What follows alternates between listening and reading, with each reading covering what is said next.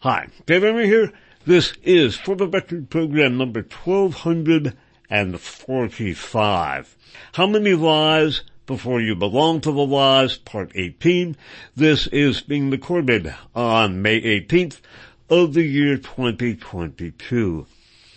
Very quickly, before we get into the main body of the program, 4 links. These are at the top of each written For the Record description on the SpitfireList.com website, and at the top of each Food for Thought post at the upper left-hand corner of the front page of the SpitfireList.com website. The first of those links will enable you to subscribe to the podcasts that are being made of this program by sister station WFMU. So if podcasts are the best way for you to consume the program, and in the year of our Lord 2022 that is increasingly the case, then again, sister station WFMU is podcasting For the Record. Another link will enable you to obtain the 32 gigabyte flash drive with all of my life's work, basically everything on the SpitfireList.com website, available for a very nominal tax-deductible amount. So if you itemize your deductions, then you can do so with your very nominal fee paid for the flash drive. I get no money whatsoever from that, and increasingly, I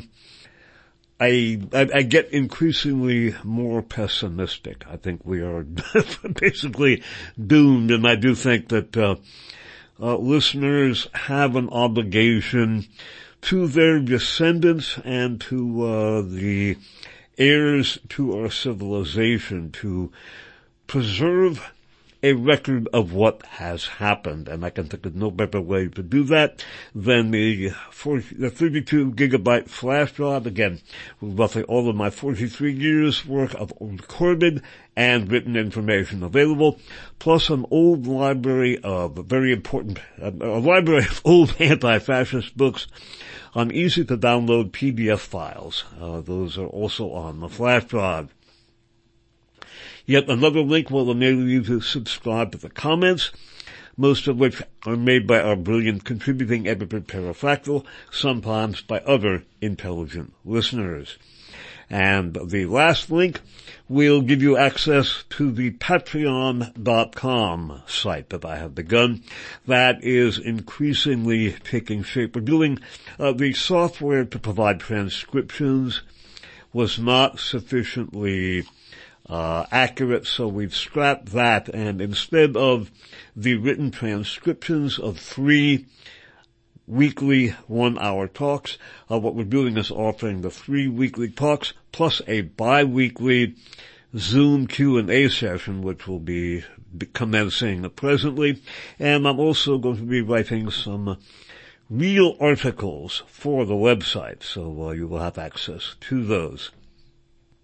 The Patreon site is very much a work in progress. It is progressing fairly well. I've just completed a 4 1-hour series about the COVID op, and I think that it will provide listeners a fairly comprehensive and yet much more compact, much less pedantic format in which to assimilate that very important information. So again, the Patreon link, which increasingly is going to become necessary along with the Pterrafractyl and other comments to cover what is necessary to cover, because there is just too much going on for me to cover in one 1-hour program per week. I'm going to continue to do the 1-hour broadcasts plus the written description.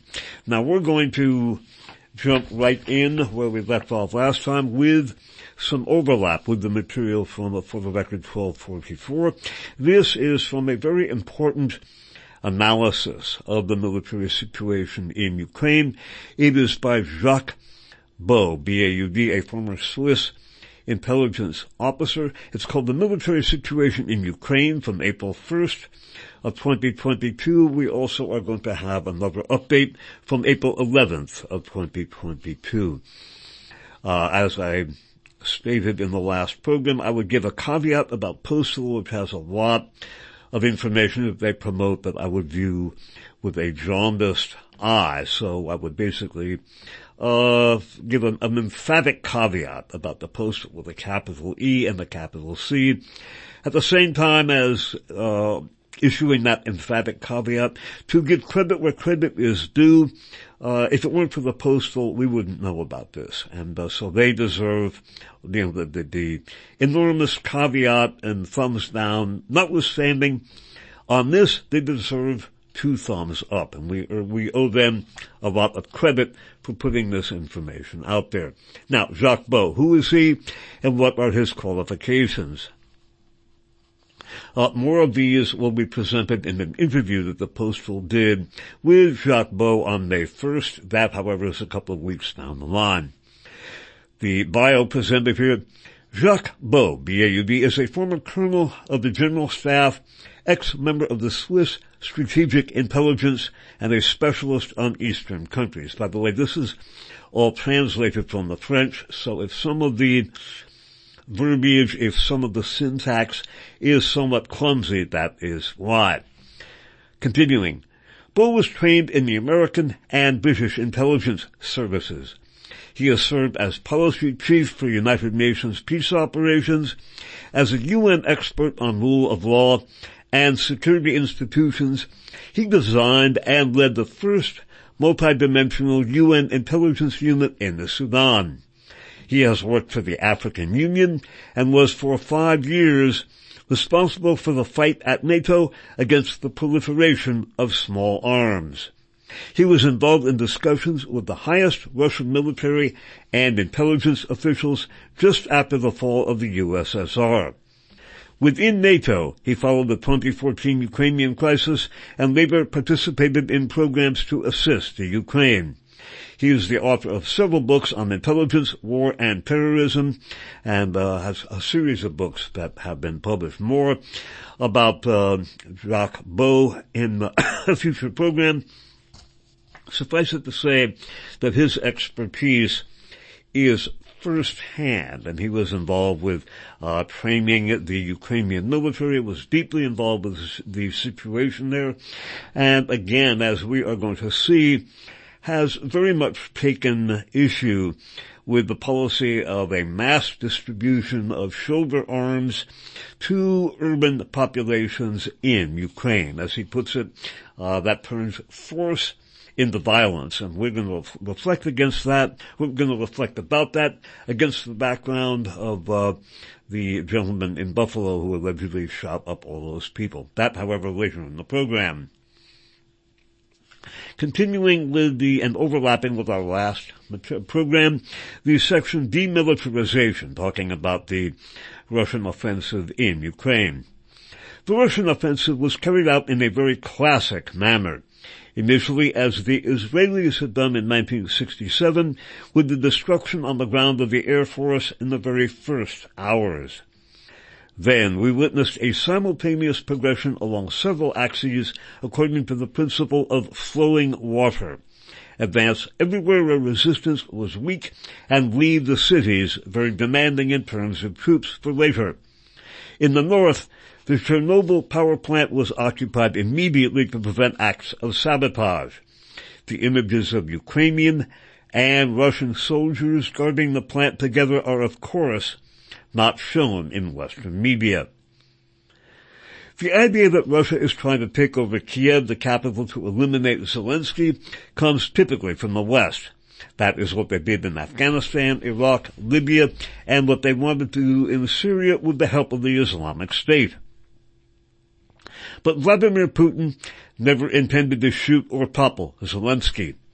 Instead, Russia seeks to keep him in power by pushing him to negotiate by surrounding Kiev. Up till now, he had refused to implement the Minsk agreements. But now, the Russians want to obtain the neutrality of the Ukraine. This, again, was 6 weeks ago. Many Western commentators were surprised that the Russians continued to seek a negotiated solution while conducting military operations. The explanation lies in the Russian strategic outlook since the Soviet era. For the West, war begins when politics ends. However, the Russian approach follows a Clausewitzian inspiration. War is the continuity of politics, and one can move fluidly from one to the other even during combat. This allows one to create pressure on the adversary and push him to negotiate. From an operational point of view, the Russian offensive was an example of its kind.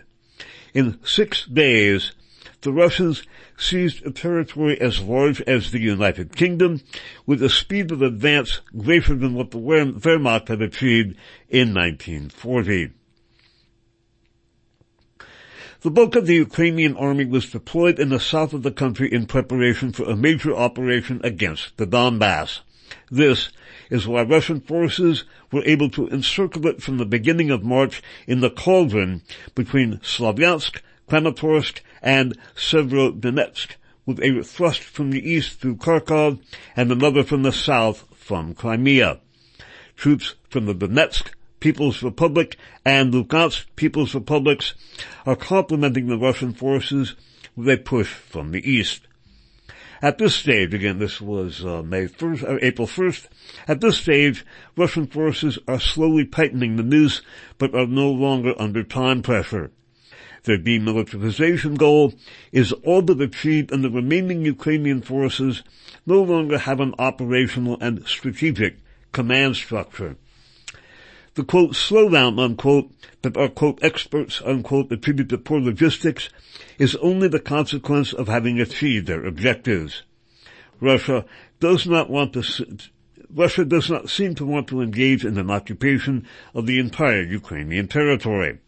In fact, it seems that Russia is trying to limit its advance to the linguistic border of the country. Pause here. With regard to the battlefield reportage, we'll perhaps present other military analyses. The Russian thrust toward Kiev, and I still have many questions about that. It seemed to leave the flanks of that long column exposed, and they incurred significant losses in ambushes.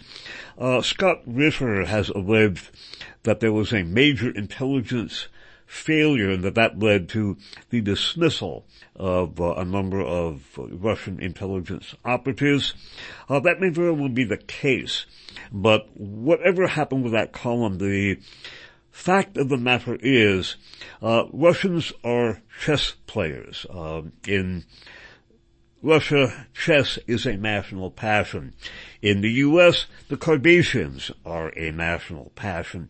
And it appears that by and large, in the West, what Russia was doing, which was basically organizing a feint toward Kiev, which drew off large amounts of Ukrainian military resources. It was just that. It was a feint. Their primary goal, which was achieved, again, was the encirclement and cutting off of the vast bulk of the Ukrainian military in the eastern part of the country. More about that later. This has been fundamentally misunderstood in the West. I myself didn't think Russia was about to invade Ukraine because the number of troops involved, 150,000, just isn't enough for what we think of as an invasion. It is indeed a limited military operation, and as Bo has noted, that Bo again, B-A-U-D, they have achieved their basic goal, which is the surrounding and as we speak, the destruction of the bulk of the Ukrainian military in the east. What I wonder about, and the title of this series is How Many Lies Before You Belong to the Lies. It is a quote from the 1976 autobiography Heartland by the late brilliant political comedian Mort Sahl. And I wonder about the Western coverage of the war. They are basically saying that Russia is incompetent militarily, which does not appear to be the case, and that they have lost, or that Ukraine either is winning or has a chance of winning. That does not appear to be the case. So I wonder what comes next. Are we going to see large numbers of Western combatants operating weapons systems in the war? That remains to be seen. But I am wondering about the extent to which the West is going to find itself being possessed, belonging to the lies they have created, and I am terrified that this whole thing could lead to something not unlike the quagmire of diplomatic and military alliances in the early part of the 20th century that led up to World War I. The difference, of course, is that the combatants in World War I did not have nuclear weapons, and the combatants here do. So I basically, the fresh fertilizer is being scared out of yours truly. And again, I would emphasize very strongly that I think listeners have an obligation to get the flash drive and to make themselves a repository for the information about just what happened. Anyway, continuing overlapping with where we left off. The quote, slowdown, unquote, that our quote experts, unquote, attribute to poor logistics is only the consequence of having achieved their objectives. Russia does not seem to want to engage in an occupation of the entire Ukrainian territory. In fact, it seems that Russia is trying to limit its advance to the linguistic border of the country. Our media speak of indiscriminate bombardments against the civilian population, especially in Kharkov, and Dantean images are broadcast in a loop. However, Gonzalo Lira, a Latin American who lives there, presents us with a calm city on March 10th and March 11th. It is true that Kharkov is a large city, and we do not see everything, but this seems to indicate that we are not in the total war that we are served continuously on our screens. As for the Donbass republics, they have, quote, liberated, unquote, their own territories and are fighting in the city of Mariupol. The third section here, denazification. In cities like Kharkov, Mariupol, and Odessa, the defense is provided by paramilitary militias. They know that the objective of, quote, denazification, unquote, is aimed primarily at them. For an attacker in an urbanized area, civilians are a problem. This is why Russia is seeking to create humanitarian corridors to empty cities of civilians and leave only the militias to fight them more easily. Conversely, these militias seek to keep civilians in the cities in order to dissuade the Russian army from fighting there. This is why they are reluctant to implement these corridors and do everything to ensure that Russian efforts are unsuccessful. They can use the civilian population as human shields, unquote. Videos showing civilians trying to leave Mariupol and beaten up by fighters of the Azov regiment are, of course, carefully censored here. Apparently some have been killed, according to information presented in previous programs. On Facebook, the Azov group was considered in the same category as the Islamic State and subject to the platform's, quote, policy on dangerous individuals and organizations, unquote. It was, therefore, forbidden to glorify it, and posts that were favorable to it were systematically banned. But on February 24th, Facebook changed its policy and allowed posts favorable to the militia. In the same spirit, in March, the platform authorized in the former eastern countries calls for the murder of Russian soldiers and leaders. So much for the values that inspire our leaders, as we shall see. Our media propagate a romantic image of popular resistance. It is this image that led the European Union to finance the distribution of arms to the civilian population. This is a criminal act. In my capacity as head of peacekeeping doctrine at the United Nations, I worked on the issue of civilian protection. We found that violence against civilians occurred in very specific contexts. In particular, when weapons are abundant and there are no command structures. These command structures are the essence of armies. Their function is to channel the use of force towards an objective. By arming citizens in a haphazard manner, as is currently the case, the EU is turning them into combatants with the consequential effect of making them potential targets. Moreover, without command, without operational goals, the distribution of arms leads inevitably to suffering of scores, banditry, and actions that are more deadly than effective. War becomes a matter of emotions, and force becomes violence. This is what happened in Tawarga, Libya from 11th to the 13th of August 2011, where 30,000 black Africans were massacred with weapons parachuted illegally by France. By the way, the British Royal Institute of Strategic Studies does not see any added value in these arms deliveries. Moreover, by delivering arms to a country at war, one exposes oneself to being considered a belligerent. The Russian strikes of March 13, 2022 against the Mykolaiv air base followed Russian warnings that arms shipments would be treated as hostile targets. The EU is repeating the disastrous experience of the Third Reich in the final hours of the Battle of Berlin. War must be left to the military, and when one side has lost, it must be admitted. And if there is to be resistance, it must be led and structured. But we are doing exactly the opposite.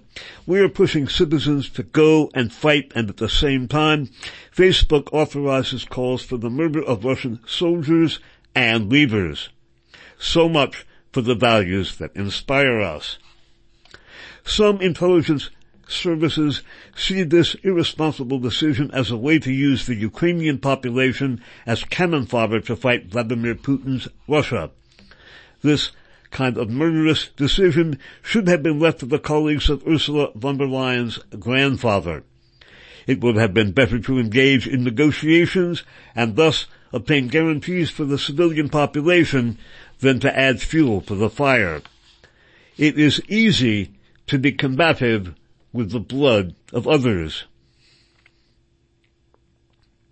Then the next section, the maternity hospital at Mariupol. More about this later. It is important to understand beforehand that it is not the Ukrainian army that is defending Mariupol, but the Azov militia, composed of foreign mercenaries. In its March 7, 2022 summary of the situation, the Russian UN mission in New York stated that, quote, residents report that Ukrainian armed forces expelled staff from the Mariupol City Birth Hospital No. 1 and set up a firing post inside the facility. On March 8th, the independent Russian media Lenta.ru published the testimony of civilians from Mariupol who told that the maternity hospital was taken over by the militia of the Azov regiment and who drove out the civilian occupants by threatening them with their weapons. They confirmed the statements of the Russian ambassador a few hours earlier. The hospital in Mariupol occupies a dominant position perfectly suited for the installation of anti-tank weapons and for observation. On the 9th of March, Russian forces struck the building. According to CNN, 17 people were wounded, but the images do not show any casualties in the building, and there is no evidence that the victims mentioned are related to this strike. There is talk of children, but in reality, there is nothing. This may be true, but it may not be true. This does not prevent the leaders of the EU from seeing this as a war crime, and this allows Zelensky to call for a no-fly zone over Ukraine. In reality, we do not know exactly what happened, but the sequence of events tends to confirm that Russian forces struck a position of the Azov regiment and that the maternity ward was then free of civilians. The problem is that the paramilitary militias that defend the cities are encouraged by the international community not to respect the customs of war. One more time. The problem is that the paramilitary militias that defend the cities are encouraged by the international community not to respect the customs of war. It seems that the Ukrainians have replayed the scenario of the Kuwait City Maternity Hospital in 1990, which was totally staged by the firm Hill and Knowlton. One more time. It seems that our media have replayed the scenario of the Kuwait City Maternity Hospital in 1990, which was totally staged by the firm Hill and Knowlton for $10.7 million in order to convince the United Nations Security Council to intervene in Iraq for Operation Desert Shield and Storm. Western politicians have accepted civilian strikes in the Donbass for 8 years without adopting any sanctions against the Ukrainian government. We have long since entered a dynamic where Western politicians have agreed to sacrifice international law toward their goal of weakening Russia. And part 3 here is conclusions. As an ex-intelligence professional, the first thing that strikes me is the total absence of Western intelligence services in the representation of the situation over the past year. In Switzerland, the services have been criticized for not having provided a correct picture of the situation. In fact, it seems that throughout the Western world, intelligence services have been overwhelmed by the politicians. The problem is that it is the politicians who decide. The best intelligence service in the world is useless if the decision maker does not listen. This is what happened during this crisis. That said, while some intelligence services have a very accurate and rational picture of the situation, others clearly have the same picture as that propagated by our media. In this crisis, the services of the countries of the, quote, New Europe, unquote, played an important role. That, by the way, Eastern Europe, many of the countries served by the former anti-Bolshevik bloc of nations, and before that, the Galen Org, Bulgaria, Romania, Hungary, Croatia, and the Baltic states. Continuing. The problem is that from experience, I have found the intelligence services of the countries of the New Europe to be extremely bad at the analytical level. Doctrinaire, they lack the intellectual and political independence necessary to assess a situation with military quality, unquote. It is better to have them as enemies than as friends. Second, it seems that in some European countries, politicians had deliberately ignored their services in order to respond ideologically to the situation. That is why this crisis has been irrational from the beginning. It should be noted that all the documents that were presented to the public during this crisis were presented by politicians based on commercial sources. Some Western politicians obviously wanted there to be a conflict. In the United States, the attack scenarios presented by Antony Blinken to the Security Council were only the product of the imagination of a tiger team that was working directly for him. He did exactly as Donald Rumsfeld did in 2002, who had thus bypassed, unquote, the CIA and other intelligence services that were much less assertive about Iraqi chemical weapons. The dramatic developments we are witnessing today have causes that we knew about but refused to see. 1. On the strategic level, the expansion of NATO, which we have not dealt with in this paper.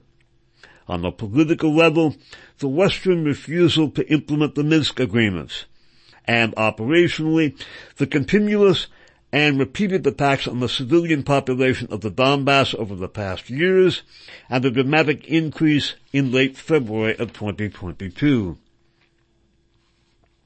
In other words, we can naturally deplore and condemn the Russian attack, but we, that is, the U.S., France, and the European Union in the lead, have created the conditions for a conflict to break out. We show compassion for the Ukrainian people and the 2 million refugees. That is fine. But if we had had a modicum of compassion for the same number of refugees from the Ukrainian populations of Donbass, massacred by their own government and who sought refuge in Russia for 8 years, none of this would probably have happened. And there is a chart here, and the caption says, as we can see, more than 80% of the victims in Donbass were the result of the Ukrainian army's shelling. For years, the West remained silent about the massacre of Russian-speaking Ukrainians by the government of Kiev, without ever trying to bring pressure on Kiev. It is this silence that forced the Russians to act. I would add also the fact that Ukraine was moving to nullify the Budapest Accords, which would have permitted them nuclear weapons, and I think also the U.S. financed biological laboratory programs in Ukraine were another major reason why Putin decided to act. Continuing. Whether the term genocide applies to the abuses suffered by the people of Donbass is an open question. The term is generally reserved for cases of greater magnitude, Holocaust, etc. But the definition given by the Genocide Convention is probably broad enough to apply to this case. Legal scholars will understand this. Clearly, this conflict has led us into hysteria. Sanctions seem to have become the preferred tool of our foreign policies. If we had insisted that Ukraine abide by the Minsk agreements, which we had negotiated and endorsed, none of this would have happened. Vladimir Putin's condemnation is also ours. There is no point in whining afterwards. We should have acted earlier. However, neither Emmanuel Macron, as guarantor and member of the UN Security Council, nor Olaf Scholz, nor Volodymyr Zelensky have respected their commitments. In the end, the real defeat is that of those who have no voice. The European Union was unable to promote the implementation of the Minsk agreements. On the contrary, it did not react when Ukraine was bombing its own population in the Donbass. Had it done so, Vladimir Putin would not have needed to react. Absent from the diplomatic phase, the EU distinguished itself by fueling the conflict. On February 27th, the Ukrainian government agreed to enter into negotiations with Russia. But a few hours later, the European Union voted a budget of 450 million euros to supply arms to the Ukraine, adding fuel to the fire. From then on, the Ukrainians felt that they did not need to reach an agreement. The resistance of the Azov militia in Mariupol even led to a boost of 500 million euros for weapons. In the Ukraine, with the blessing of the Western countries, those who are in favor of a negotiation have been eliminated. This is the case of Denis Kiryev, K-I-R-E-Y-E-V, one of the Ukrainian negotiators, assassinated on March 5th by the Ukrainian Secret Service, the SBU, because he was too favorable to Russia and was considered a traitor. The same fate befell Dmitry Demyanenko, former head of the SBU's main directorate for Kiev and its region, who was assassinated on March 10th because he was too favorable to an agreement with Russia. He was shot by the Marat-Vorets, or peacemaker militia. This militia is associated with the Marat-Vorets website, which lists the, quote, enemies of Ukraine, unquote, with their personal data, addresses, and telephone numbers so that they can be harassed or even eliminated, a practice that is punishable in many countries, but not in Ukraine. The UN and some European countries have demanded the closure of this site.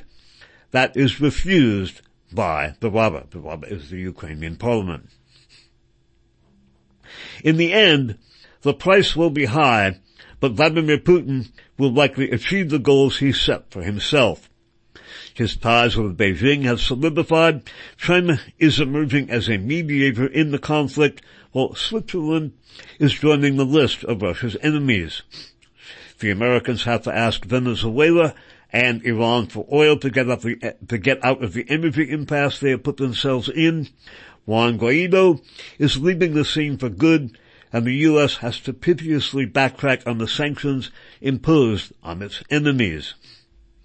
Western ministers who seek to collapse the Russian economy and make the Russian people suffer, or even call for the assassination of Putin, show, even if they have partially reversed the form of their words, but not the substance, that our leaders are no better than those we hate. For sanctioning Russian athletes in the Paralympic Games or Russian artists has nothing to do with fighting Putin. Thus, in doing this, we implicitly recognize that Russia is a democracy, since we consider that the Russian people are responsible for the war. If this is not the case, then why do we seek to punish a whole population for the fault of one? Let us remember that collective punishment is forbidden by the Geneva Conventions. The lesson to be learned from this conflict is our sense of variable, geometric humanity. If we cared so much about peace and the Ukraine, why didn't we encourage the Ukraine to respect the agreements it had signed and that the members of the Security Council, the UN Security Council, had approved? The integrity of the media is measured by their willingness to work within the terms of the Munich Charter. They succeeded in propagating hatred of the Chinese during the COVID crisis, and their polarized message leads to the same effects against the Russians. Journalism is becoming more and more unprofessional and more militant. As Goethe said, quote, "The greater the light, the darker the shadow," unquote. The more the sanctions against Russia are disproportionate, the more the cases where we have done nothing highlight our racism and our servility. One more time.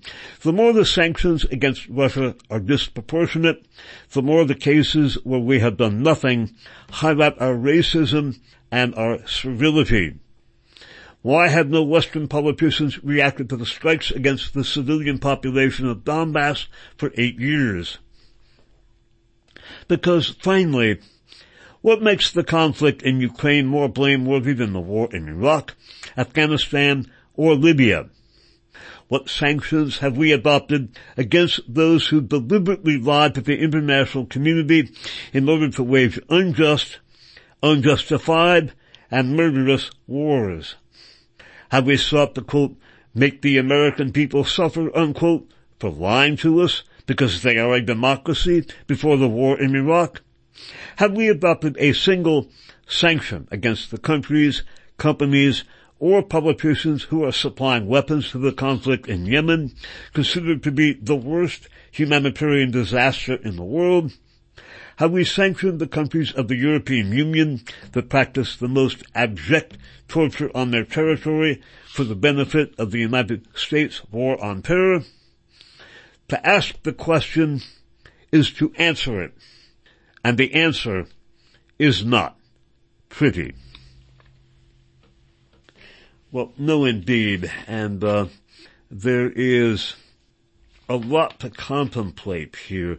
Not only the fundamental digression between the media and political narrative that is presented in this country at almost every level, and what Jacques Beau, again an individual with impeccable credentials is presenting here. In particular, the extent to which this conflict and its attendant coverage has basically resulted in a mass hysteria. It is that mass hysteria combined with the institutionalized lying that I am afraid may very well trap us into a series of events that lead to what took place in the run-up to World War I. The New York Times of May 1st of 2022, a Sunday, in the Western edition on page 12, has an interesting note. Mr. Lavrov's claim echoed the false assertions in Russian propaganda that its forces are liberating ethnic Russians and others in Ukraine from what President Vladimir V. Putin of Russia calls the openly neo-Nazi, unquote, Ukrainian government. Well, it is not a lie, and that is not Russian propaganda. That photograph that I have put into numerous program descriptions of the celebration in Lvov, Ukraine in the summer of 2018 of the 75th anniversary of the founding of the 14th Waffen-SS Division, the Galician Division exemplifies it. When you have basically SS reenactors standing at attention with weapons and a Ukrainian honor guard parading behind them, paying obeisance and credit to them. That is about as openly Nazi as you get. I have noted in this series of programs that the war and its attendant coverage have served like the philosopher's stone is alleged to have served for the medieval alchemists. It could magically turn lead into gold.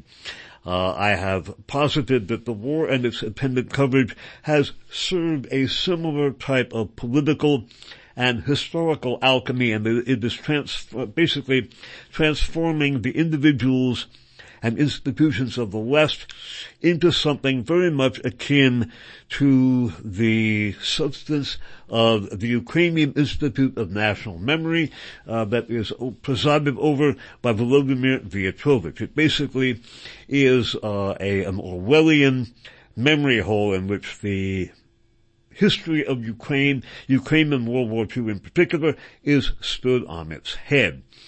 Exemplifying that is a development in which Yahoo News is regularly featuring in their news feed excerpts, articles from Ukrainska Pravda, that's capital Ukrayinska, Pravda.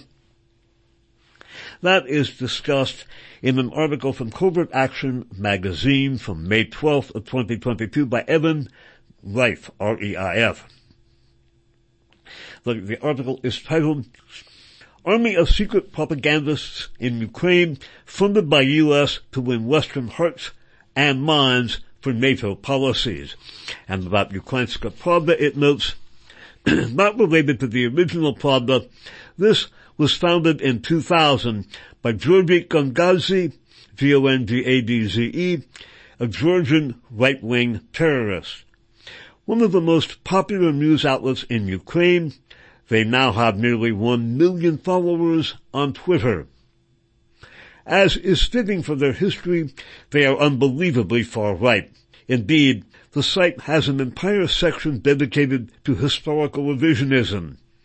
They worship Stefan Bandera and the OUN, alternate between denying and justifying genocide, and they defend the Galician SS Division, war criminals responsible for many atrocities.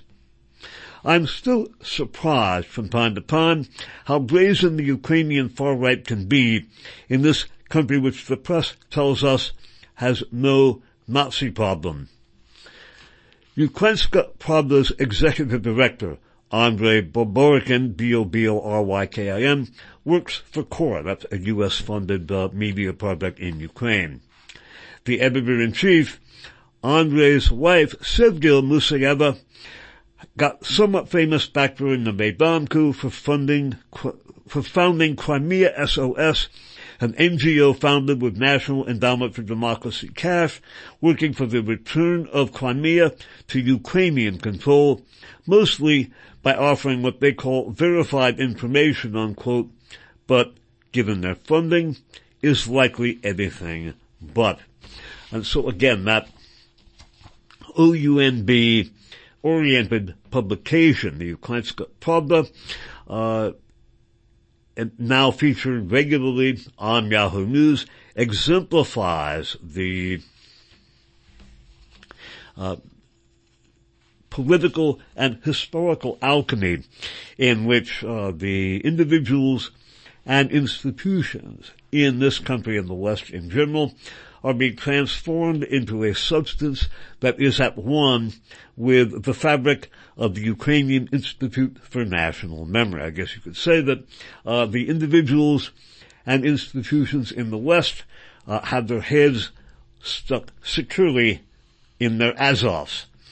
Speaking of which, the sanitization and even glorification of the Azov combatants, by no means the only, or in my opinion, even the most important Nazi/fascist manifestation in Ukraine, but certainly the one that has received the most publicity, that is being effectively not only sanitized, but being marketed in a heroic and humanitarian context. Reuters.com's website of May 14th of 2022 features the following: Ukrainian band makes plea for Mariupol at Eurovision final. Ukraine's Kalush Orchestra, that's K-A-L-U-S-H, on Saturday made a plea for the city of Mariupol and its Azovstal plant at the end of their appearance in the Eurovision Song Contest. Please help Ukraine, Mariupol. Help Azovstal right now, lead singer Ole Pshuk, P-S-I-U-K, shouted from the front of the stage in the Italian city of Turin after the band performed its song Stefania. Russian forces have been constantly bombarding the steelworks in the southern part of Mariupol, the last bastion of hundreds of Ukrainian defenders in a city almost completely controlled by Russia after more than 2 months of a siege. No mention here of what the Azov Battalion is, or the fact that they basically are what has been bottled up in the tunnels beneath the Azovstal plant. There have been many rumors and quite a bit of attendant internet chatter about allegations of NATO military and security personnel being in those tunnels along with the Azov people, and some of them apparently allegedly high-ranking NATO officers having allegedly been taken into custody along with the Azov combatants. If in fact there is any substance to those rumors, I think it is highly unlikely we will ever hear about it, or at least if we do, it will be modified, limited hangout. It will probably simply be dismissed as Russian propaganda/lies. It will, however, be interesting. And again, I wonder to what extent the West's lies about Ukraine are going to wind up imprisoning its philosophy, because it does not appear, from what I can determine, although I find the lack of credible battlefield reportage deeply frustrating, it does not appear to me that Ukraine is winning or even has a chance of doing so. Again, I think Jacques Beau's analysis is accurate. We're going to supplement that in our next program. But if the West is saying that Ukraine either is winning or can win when they aren't and apparently can't, where does that lead? Does that lead to the West getting directly involved, manning the weapons systems they are sending to Ukraine?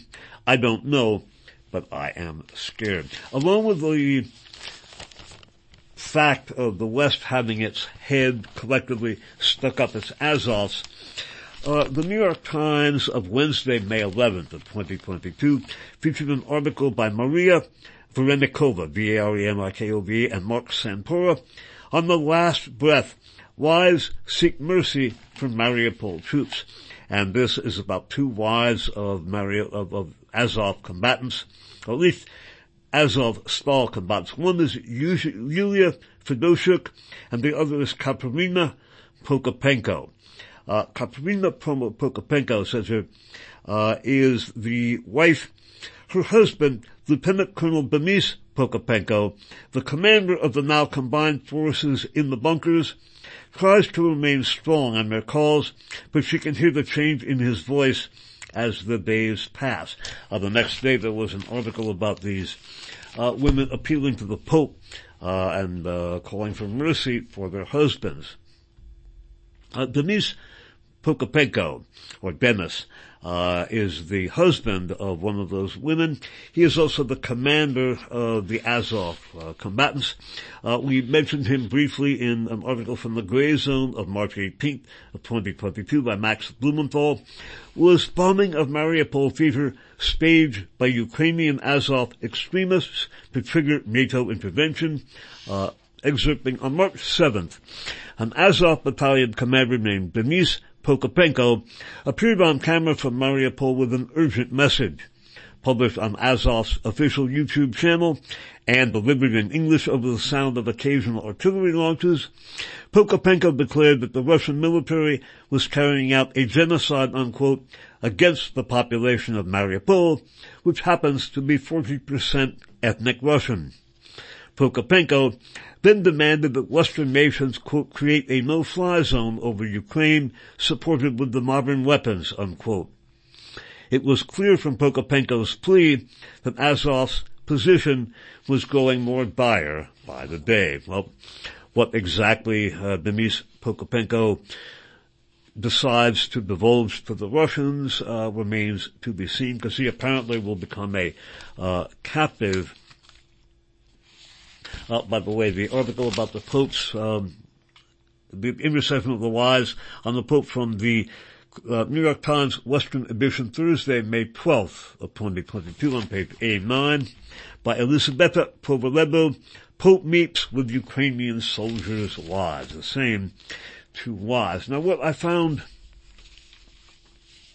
well, again, I would say that in the West, the individuals and institutions have their heads stuck up their Azovs, and I find the sanitization of coverage of the Azov military formations, where now they're heroes and anti-Russian this and anti-Russian that, to be altogether hypocritical. And I think a very valid measure of that hypocrisy made itself emphatically felt this past week, specifically on May 14th with the shooting in Buffalo.